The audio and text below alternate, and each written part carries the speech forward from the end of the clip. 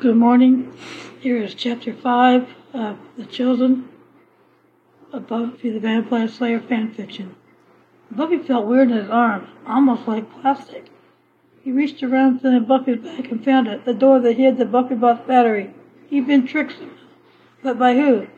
Now the real Buffy was with Kralik, and the Buffybot was here in his bed. He made love to a robot? Whoever switched Buffy with the Buffybot, they were going to pay dearly for tricking him. Cordy felt bad as she headed back to Giles' store. She knew she shouldn't have played with Spike's head and switched to sleeping Buffy lying in Spike's bed with the Buffybot, but she couldn't help it. She wanted Spike. It was weird, but for some reason she wanted Spike. She couldn't place her hand on it, but she was somehow attracted to Spike.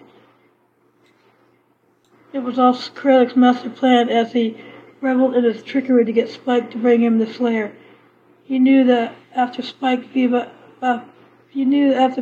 up Spike that he could get Spike to turn on the Slayer, and what an ingenious move to get Cordy to switch Buffy with the Buffybot. Not to mention how he managed to get Willow to curse Sunnydale with a love spell that would make Sunnydale's citizens fall for the wrong ones.